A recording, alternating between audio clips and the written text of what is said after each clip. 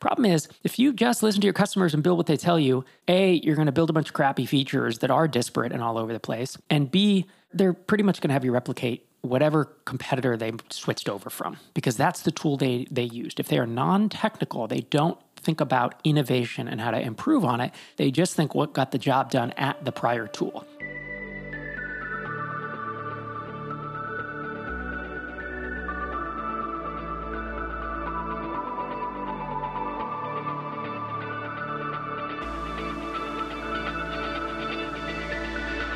Welcome back to another episode of Startup for the Rest of Us. I'm Rob Walling. Today I answer listener questions ranging from the value of going to in-person events, trying to get feedback from customers who may be reluctant to give it to you, whether to bring on a partner, and more listener questions depending on how much time we have. As a reminder, audio and video questions go to the top of the stack. You can always ask a question by going to startupfortherestofus.com and clicking Ask a Question in the top nav. Before we dive into the episode, I wanted to let you know about our MicroConf Mastermind program. If you listen to this show, you know that I've talked a lot on this podcast about how important masterminds have been to my own success. But finding the right founders for your mastermind group can be very hard.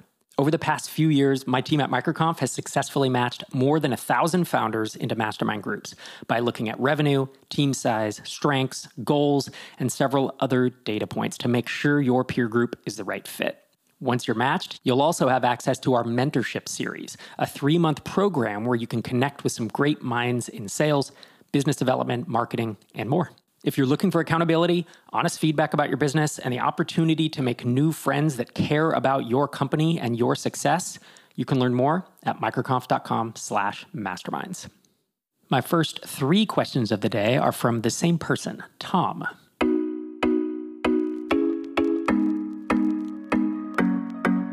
Hi Rob, my name is Tom. You're one of the greatest source of knowledge when it comes to bootstrapping a SaaS. I always listen to your podcast, hear something insightful, then apply it to something I'm doing, and it brings great returns or teaches me something.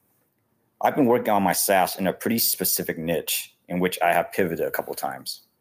Previously, I was getting no feedback from my users, so I decided to pivot by going from having a free trial to totally removing that free trial. First question. It is still really hard to get feedback from my customers, even though they are paying, almost like pulling teeth. It comes in really slowly, and it's all over the place, meaning most features sound like it's specific to that customer. There's no common denominator. How should I pick which features to build? Do you think if I increase pricing, I might have a better chance of getting feedback? Maybe the customers don't know what they want or what is valuable to them unless I just build it for them to see and use. Thanks for the kind words, Tom, as well as the question. This is an interesting one. It's certainly something that people face. I have a few thoughts on it. I think that it really, really depends on the space that you're in or really the customer that you're serving. Because if you're serving product people, software engineers, designers, they will give you feedback. They will have a lot of feedback about how you should re-architect your top nav because it doesn't make sense to their quote-unquote expert eye, and tell you things like how you should never have a button with rounded corners, or you should always, in all caps, have a button with rounded corners.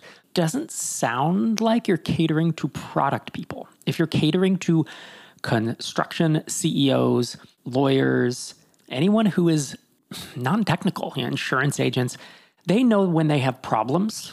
They're not going to know the solution, and they're certainly not going to know the way to implement a solution in your product. So I think the way I'd be thinking about this is there's no way they're going to tell you what features to build. But what people will say is, I have this problem, and can you add a button to do it, right? Or can you add a setting to do it?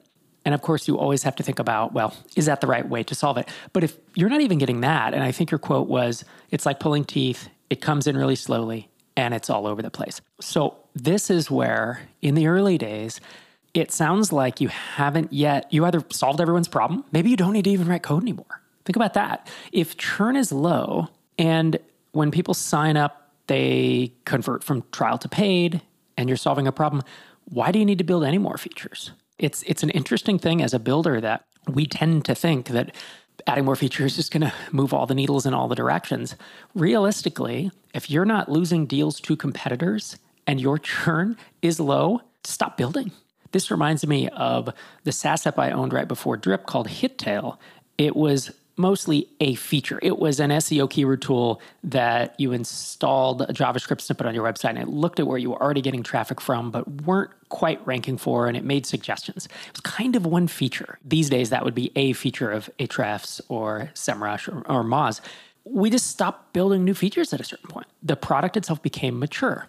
And that was a luxury because it meant I didn't have to write code and it meant I didn't have to hire developers to do it.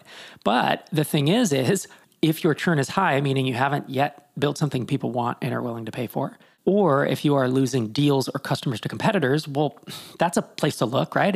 Look around at the competition. You don't have to copy what they do, but you at least know which problems are they solving. So if you have competitors that do what you do, plus 3 or 4 different adjacent things, do you start peeling those off? If you have built your own category and you've created a category where there is no competition, that's a challenge, right? And that is why doing so is it's a hard road to travel because people can't bucket you. They don't instantly look at your software and say, oh, well, you're an email service provider, or you're a CRM, or you're a cold email tool, or you're a thing that I ran my business on, or a way I build landing pages. These are categories in each of our heads. If you have gone off and are attempting to create your own category, and it's truly a novel tool, and your churn is relatively high and people aren't telling you what to build, it's likely you haven't solved a problem that people are willing to pay for, basically. And I feel like you, as the founder, if that's the case, you have to have some type of vision for what you're doing and why it's important. And there's this balance when we're building. I know everybody says, talk to your customers, listen to your customers. Problem is, if you just listen to your customers and build what they tell you, A, you're going to build a bunch of crappy features that are disparate and all over the place. And B, they're pretty much going to have you replicate whatever competitor they switched over from, because that's the tool they used. If they are non-technical, they don't think about innovation and how to improve on it. They just think what got the job done at the prior tool. This was a big problem for us in the early days of Drip. People would come over from MailChimp and all their feature requests were just things that MailChimp already did. Each of those I had to evaluate. Do we build that or do we say no? Because it was not a foregone conclusion. So this is where founder vision and your kind of own filter of where you think you're headed in the space needs to come into play. You got a second part of the question, which is, do I think if you increase prices, you might have a better chance of getting feedback? I don't think so. I don't know. If you can increase prices and you don't increase churn, then do that whether you get feedback or not, because then you'll make more money. And then, as I said in the SaaS playbook, the second order effect is now you have more money to market. You have more marketing approaches available. But I don't know. I guess you're thinking raising the price might improve the quality of your customers. I don't know. I'm struggling with that. I don't think it's going to have an impact, honestly, on people giving you feedback. If you are, in fact, serving non-technical folks, I think your last sentence of your voicemail was, maybe the customers don't know what they want or is valuable to them until I just build it for them to see and use. If they've never built a product, if they're not developers, designers, that's probably correct. And so what you have to do, though, is you can't just make shit up to build. You have to find what is the problem they're trying to solve? What is the job to be done of your tool? And if you already solve that pretty well, you get to decide, well, do I just add more people to this tool and grow it? Again, Hittail went up to 25 or 30K a month. It was a great little business, had high churn for reasons we could go into. But if you don't have to keep building, then don't. Or if you realize that they are solving other problems with other pieces of software, you could start to add those categories in and build out a bundled product that could essentially save them money if they start canceling other services and they give more money to you and they can cancel these other services. And now for Tom's second question. Next question. I have a customer who wants to become a partner. He is probably the most responsive and engaging of my customers. Initially, he wanted 10%, which is the amount I was thinking also for an advisor type of role. However, he wants 40% now for a bigger role. Basically being a product owner, doing sales, demos, etc. I think the most I'm willing to give him would be 30%. He wants to build this, he says, with features specific to him. Not sure if I want this. This is what happened with my previous partner who was in this industry that my SaaS is built for. And I had to redo a lot of things to make it usable for other customers. Should I bring him in and what should I give? And should I give in and give him the 30%? Or should I just keep building features based on my customers' feedback, even though it's pretty slow? Okay, so there's no way I can give you advice on what you should do, right? This is your company, this is your equity, and without knowing every detail, I could never venture to say you should do this, but I can tell you based on what you've said, how I would think about this. So if someone is going to come on as an advisor and is not going to work on or in the business. Usually advisor shares are 0.5% to 1%. I've heard of up to, well, there are some like internet influencer people who are basically affiliate marketers that will take more than that. But even that number, getting up 5-6% starts to get high. So when you say that he wants 10%, that is a lot of equity in a company. And I wouldn't personally be giving that away unless someone was putting in a lot of time on the business or they were buying in, right? They were actually putting cash into the business. And so when I think about someone wanting 30% or 40%, there's a big it depends. Are you doing $1,000 a month right now? 1K MRR? Are you doing 50K MRR? Are you doing $1 million? Because the business's worth is based on your revenue and the growth and a bunch of other factors. And so if you could raise funding right now, not sell, liquidating a company is always a lower price than what you could raise funding at. So if you can raise funding at, let's say, a $5 million valuation, maybe you could liquidate the company today for $1 million or $2 million. But realizing that the investment in your growth is betting on the future, right? So they're saying, we bet that you are going to get there to where you are worth $5 million. So in this case, if he's putting in time and or money, you would probably be thinking about the fundraising valuation. And if you look around at accelerators, for example, they will fund like Tiny Seed, Y Combinator, Techstars, 500 Startups. They'll fund a company doing a few $1,000s a month at, a $900,000 to $2 million valuation, right? So like $1 to $2 million. It gets a little lower, a little higher, but those are the valuations. So when you think about giving someone 30% of a company, if this has the potential to be a multi-million-dollar company, that's a lot. And so I would want to be very certain that their equity vested over 4 years with a 1-year cliff. So they got zero equity up front, and then it would vest over those 4. And I would want, for 30%, that person's got to work full-time on the company, or as much as I am. I guess if we're both nights and weekends, then maybe that's where it is right now. But yeah, you have to be really certain that you're giving them a 30-year company. This person better be baller. And there can be no doubt. Like they have done what you want them to do in the past successfully, grown companies, done all kind, way more experience than just, I want to do this and I'm willing. Like that for me, that's not something I'd be willing to give away that much equity for. Frankly, I don't know many people that I would be willing to give away, that much equity in my company. Again, it depends on, but if he's willing to put in cash and buy into the business and, whether it's give equity or advice, that kind of changes this. And it also changes based on your stage for sure. So it's a big, big question, and I hope my thoughts were helpful. And now let's move on to Tom's third and final question. Last question. There's a trade show coming up for the industry that our SaaS product serves. My potential partner doesn't think we should go to it until we think we have achieved product market fit. He thinks we're 90% of the way there and wants a really polished product before we go. He doesn't want to preview any potential features we have on our roadmap to potential competitors. I think we should go anyways. If not to do sales, but to talk to people and network. What do you think? Again, thank you for your time and everything you do. Me, I'd probably go to the trade show. I think learning is so important early on. I am less concerned about competitors and features unless I have some super crazy innovative thing. If I'm at a trade show, aren't I going to be able to tell if they're a competitor or not anyways? Like usually you have a badge with a company name and I should know my competitors. So I would think I just wouldn't give them the demo. And I don't know, upcoming roadmap features is another thing. I mean, I actually used to not give away roadmap features because there were a few players that were basically watching what we were doing and try to replicate it. And so I didn't want to give them the heads up. But without that, I'm usually less worried about competitors replicating, my features and trying to, I guess, out innovate me, because if you're the one innovating, then, they can never get ahead of you. I love the idea of getting into a trade show and talking to real humans and seeing real reactions of real potential customers, even if you're at 90% product market fit. And you have to say, hey, we are building this stuff right now that's going to do X, Y, Z. Here's the next couple things. And that's what it takes to get them excited. I want to see if they get excited, right? I mean, I think there's a ton of value in face-to-face, as much value as there is in like doing Zoom jobs to be done interviews or Zoom mom test interviews. The next highest fidelity beyond that is in person. So I'm a big believer in them.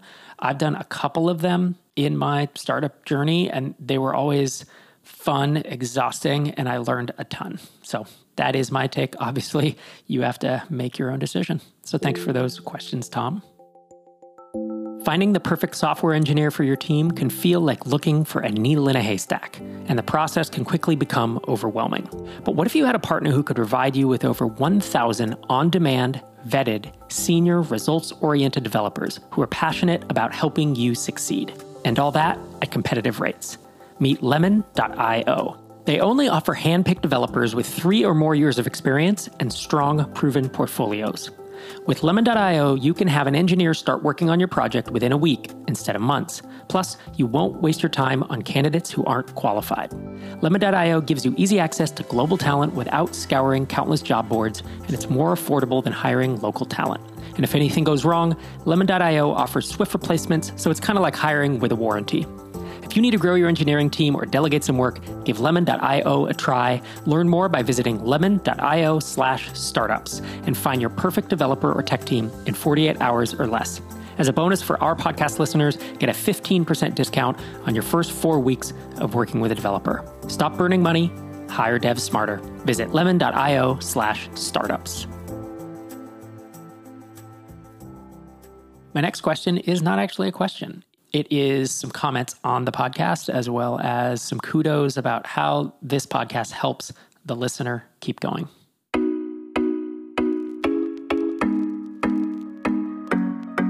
Thank you, Rob, for your podcast. I just listened to number 671, and I usually do that while I'm working out.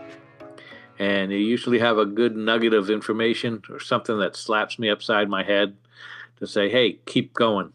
I have an e-commerce marketplace website that I've built, not SaaS, but WordPress. And I even, gone through the whole process of having somebody build it, didn't like it. And I went and learned WordPress over the last decade and built it again myself. So I think I've added some skills, some hard work into it.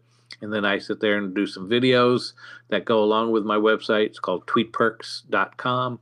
And so I felt that I done a good job, but then I listened and you said, it's not luck. It's, this is podcast 671 over the last decade. And I've done a minutia of that in video. And that's one of my strong points is video. So I need to keep going with it, keep pushing. I see there's a light at the end of the rainbow there, or light at the end of the tunnel, bucket at the end of the rainbow. I'm not sure what's in the bucket. My goal is to be acquired and then be able to provide for my family and then do some angel investing. I'm at the age where I'm retired from most of my work stuff, but this is something I do and what I've been doing for the last 10, 12 years, building this website and enjoying it. But I really need to keep it going. And you, on your podcast, keep me energized, give me a nugget, a slap upside the head now and then, and it's something that I needed. So thanks very much. I appreciate it, and keep up the good work. And maybe someday I'll get on your podcast when I'm acquired. Thanks for sending that in. Nothing to respond to here other than, I really appreciate it. And I always love hearing folks getting motivated by the content that I'm putting out. So if you do, in fact, get acquired at some point, please reach out and we'll see if it makes sense to bring you on the show. My next question is from Olivier, and it's about thoughts on pre-launch discounts.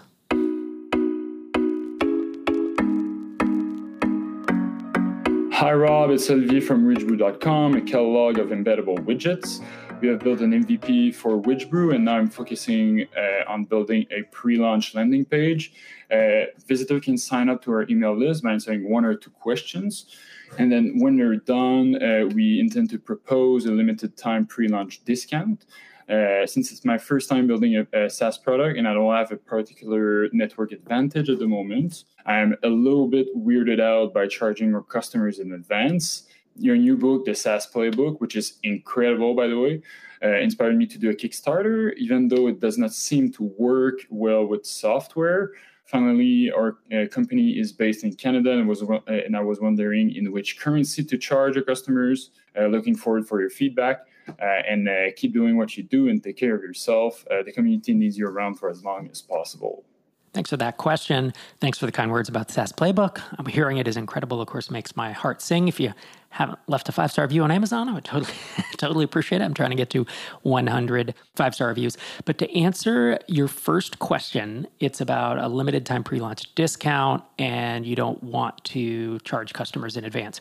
Yeah, I never charge customers in advance. I know we have some folks who do pre-sales. There was a debate for a while about should you pre-sell or should you just get pre-commitments. I always got pre-verbal commitments, and then I let people try the product. And then I remember the first 10, 20 customers of Drip, I said, I'll start charging you when you get value out of it. And the nice part, I was super involved with them.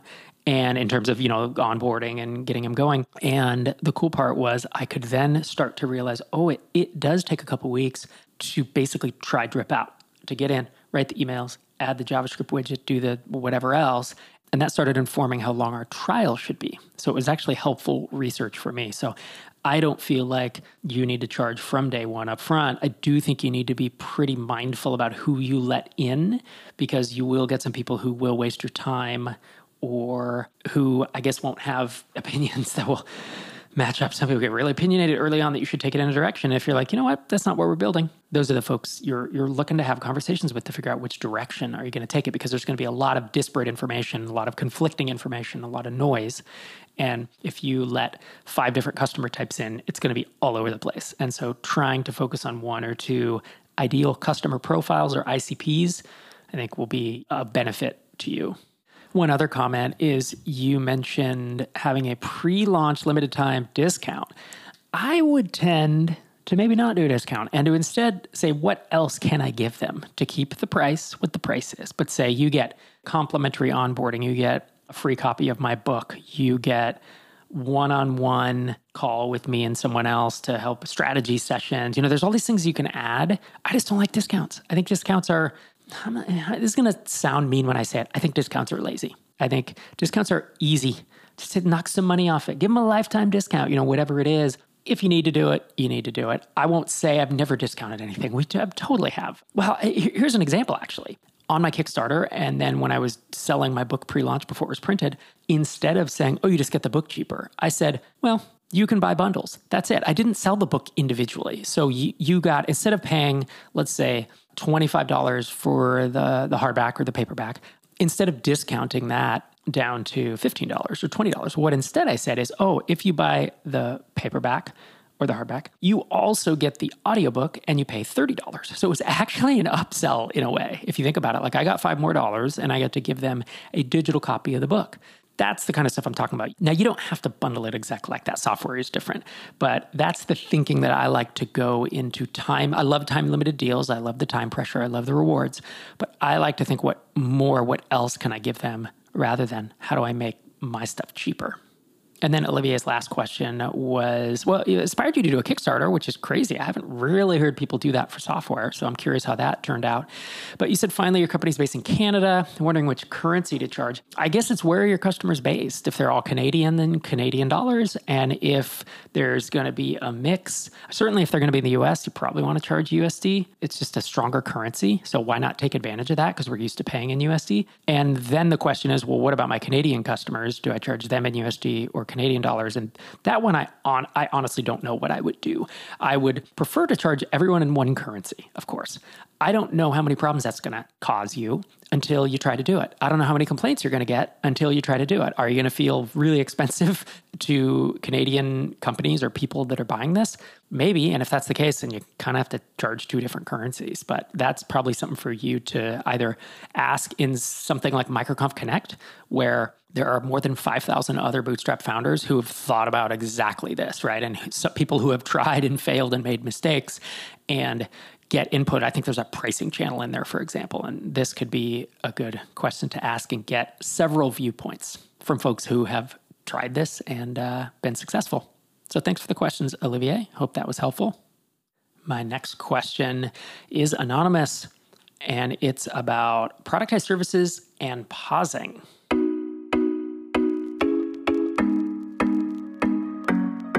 Hi, Rob, and whoever else is on the show this week. I would love to hear you guys' opinion on productized services and pricing. Recently, I became aware of some designer websites where they're selling unlimited requests, but they fulfill them one at a time for a subscription fee that they allow their customers to pause, and they'll track the days. So if you pause like on the 15th, you'll get 16 days remaining when you unpause it until you have to pay the next month. I love this idea because then it lowers the budget required for some companies to hire you. However, I'm afraid that if I were to adopt such a policy or a thing, if I were to make a productized service, which I'm considering doing, that the income would be very volatile. What are your guys' opinions or concerns about this? This is my first foray into this kind of work. That's all I got. Thanks so much. Okay, so productized services, if you're wondering what my thoughts are there, I like productized services. I think they're a great stepping stone. Nice step 2 business on your way to creating a standalone SaaS, if that's where you want to go. My thoughts on pausing are that I wouldn't start a business that allowed pausing. That just means it's really a high churn business. It is a business that probably shouldn't be a subscription in reality, and you're forcing it into the subscription model. And to adopt a pausing feature really does dilute the benefit of recurring revenue, and you essentially no longer have that if people can just pause it all the time. So should I say no one should ever do that? No, I'm sure it's a necessity. I'm sure if you build this type of business, it becomes something you want to do, because otherwise your churn is 20% a month, and that feels painful. But also, pausing is churn. If you think about it, if you're looking at revenue churn, which is what I remember, then the moment someone pauses, they're no longer paying you. And then later on, you can either count it as like, this is weird because you basically have a customer, if you count them as a customer, it's paying you $0. And so it would be churn down to, or contraction revenue down to 0, and then expansion up to whatever they're paying you. That would probably be the technically correct way to do it. I don't know of any metrics tool that will actually do that correctly. You probably have to finagle around with things. So for me personally, I don't love it. I would be looking for a business that is more of a true recurring base. One other thought you can think about is doing annual only. And then people pay for the whole year. And if they were going to pause it during the year, if they only need it 5-6 times a year, they just pay the price for the whole year. And that means they don't have to pause it, because when they aren't getting value, they don't cancel. And then they come back and it's just this resource that they have for a full 12 months. And that's how I would think. It's not to combat churn per se, but it's to kind of even out their needs so they don't feel like they are getting taken advantage of in the months that they don't use it. But if you pay for a whole year and you don't use it for a month here and there, it doesn't feel the same way. So thanks for that question. Hope it was helpful. My last question of the day is about equity. It's about advisor equity. And Anonymous asked, do you have any episodes on working with fractional CTOs and how much equity to grant? I'm trying to determine this question with a startup in MVP/beta at pre-revenue. So usually, this is kind of an advisory role, it feels like. Well, if they're fractional CTO, you don't have to give them any equity. And I do wonder why you would do that. Is there a compelling case to do that? Will they not work with you unless you give them equity? Or are they lowering their rate in order to get equity? Because that's a good deal for you. And if they're not, then don't give them equity. But if you get to the point where you are going to give them equity, usually I think of it as an advisory portion of shares, which is usually, as I said earlier, 0.5 to 1%. And it usually vests monthly over 2 years. I'm saying usually these are rules of thumb. There is no cliff on these. And that's how I would think about it. Again, that's how the rule of thumb works. You can obviously adjust up or down depending on the value that they bring to the business. So thank you for that question to round out this episode. Hope you're having a great week this week. Hope this episode maybe sparked something in you as you've listened to it to want to go and market harder, to build another feature, to onboard another customer, and to keep pushing forward in your own business endeavors. It's great to be with you this week and every week. This is Rob Walling signing off from episode 683.